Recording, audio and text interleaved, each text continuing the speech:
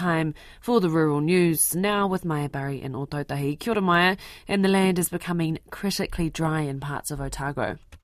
Kia ora Mani. Yes, it's got to the point where the government is being encouraged to formally acknowledge the drought in Otago as an adverse event.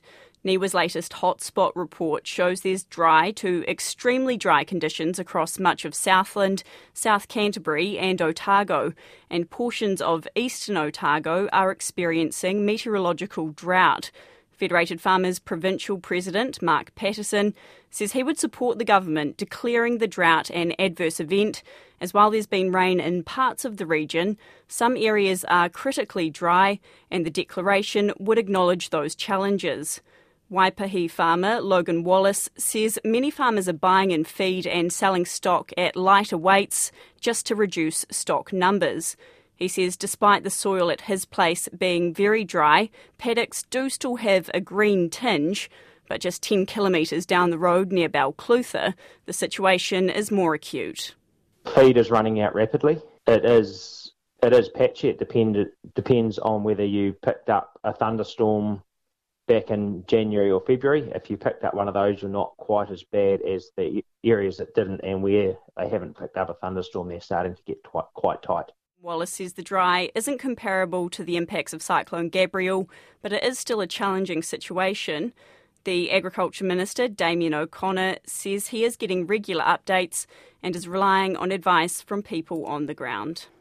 To up north now, and work is underway to establish a road through a farm in Tairāwhiti so stock trucks and heavy machinery can reach Tokomaru Bay. Cyclone Gabrielle caused significant damage to State Highway 35 at Mangahoini and the Hikawai Bridge was washed away. Federated Farmers Transport spokesperson Mark Hooper says a proposal for a Bailey Bridge would only restore access to light vehicles and won't enable stock movement or heavy trucks to bring supplies in and out.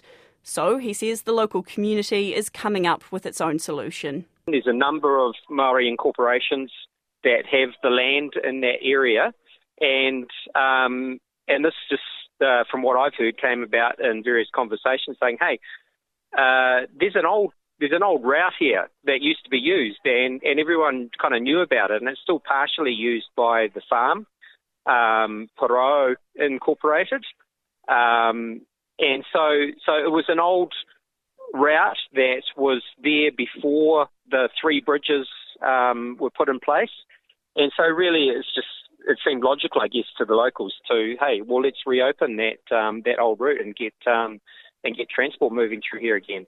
And that's what seemed to initiate it. Mark Hooper says landowners have spoken to Waka Kotahi, which is investigating if it can support the work. It's time now to get the latest from the sale yards around the country, and I spoke to our regular guest, Suze Bremner from Agri HQ, a little earlier today. Kia ora, Suze, and lamb sales, they're a bit of a talking point this week. They sure are. So someone has put a firecracker under the store lamb market. Despite it being very dry in the South Island regions, they actually had a bit of freshening rain, and that helped bring some spark back into the lamb pens. And then at Fielding last Friday, 8,700 lambs were offered, and it was actually the medium to good lambs that were expensive shopping at $115 to $130 for most. But even the cheaper lambs were actually making around the $80 mark. There are, however, 17,500 lambs advertised at Fielding today. So we'll see how the market holds up on a bigger yarding. So some better prices for cattle too? And so again, we did have some big cattle sales that were talking points this week. Rangiuru hosted 830 R3 traditional and exotic steers from Mauranga Station in Matawai, which these would usually be offered at Matawhero. It was a super sale and attracted buyers from Waikato, Hawke's Bay and Manawatu. So a grass market combined with the high demand for these really top quality cattle, that pushed the prices up, and Angus and Angus Hereford made $3.51 to $3.64 a kilo, while the Herefords were $3.38 to $3.51 a kilo. But the top price was reserved for a line of Charolais, which reached $3.73. And also the very popular Southern Man sale was on this week at Lawnville, and today the R2 dairy beef cattle were offered, but the traditionals sold on Wednesday. So the buyers for the traditionals came from Otago, Canterbury and even the North Island. The top Angus steers made $3.14 to $3.22 a kilo, and most of the heifers sold for $2.72 to $2.84. And just lastly, anything else worth keeping an eye out for? Well, it is supposed to be beef weaner fair season, but the cyclone has delayed that start just ever so slightly, but we are all going next week. I just did a bit of a count up before actually, and there are 8 beef and dairy beef steers in the North Island this week. Several of those sales are in Northland and then at Frankton, Taupo, Rangiuru, Stortford Lodge and Tikawiti. So it's going to be pretty noisy at those yards. Definitely. Thanks, Suze. Suze Bremner there. New Zealand beer drinkers will get to try a new locally bred hop variety this year. NZ Hops, a cooperative with 27 growers, has named the hop Superdelic. And NZ Hops General Manager Blair Stewart told Susan Murray it's exciting to have a new product to work with.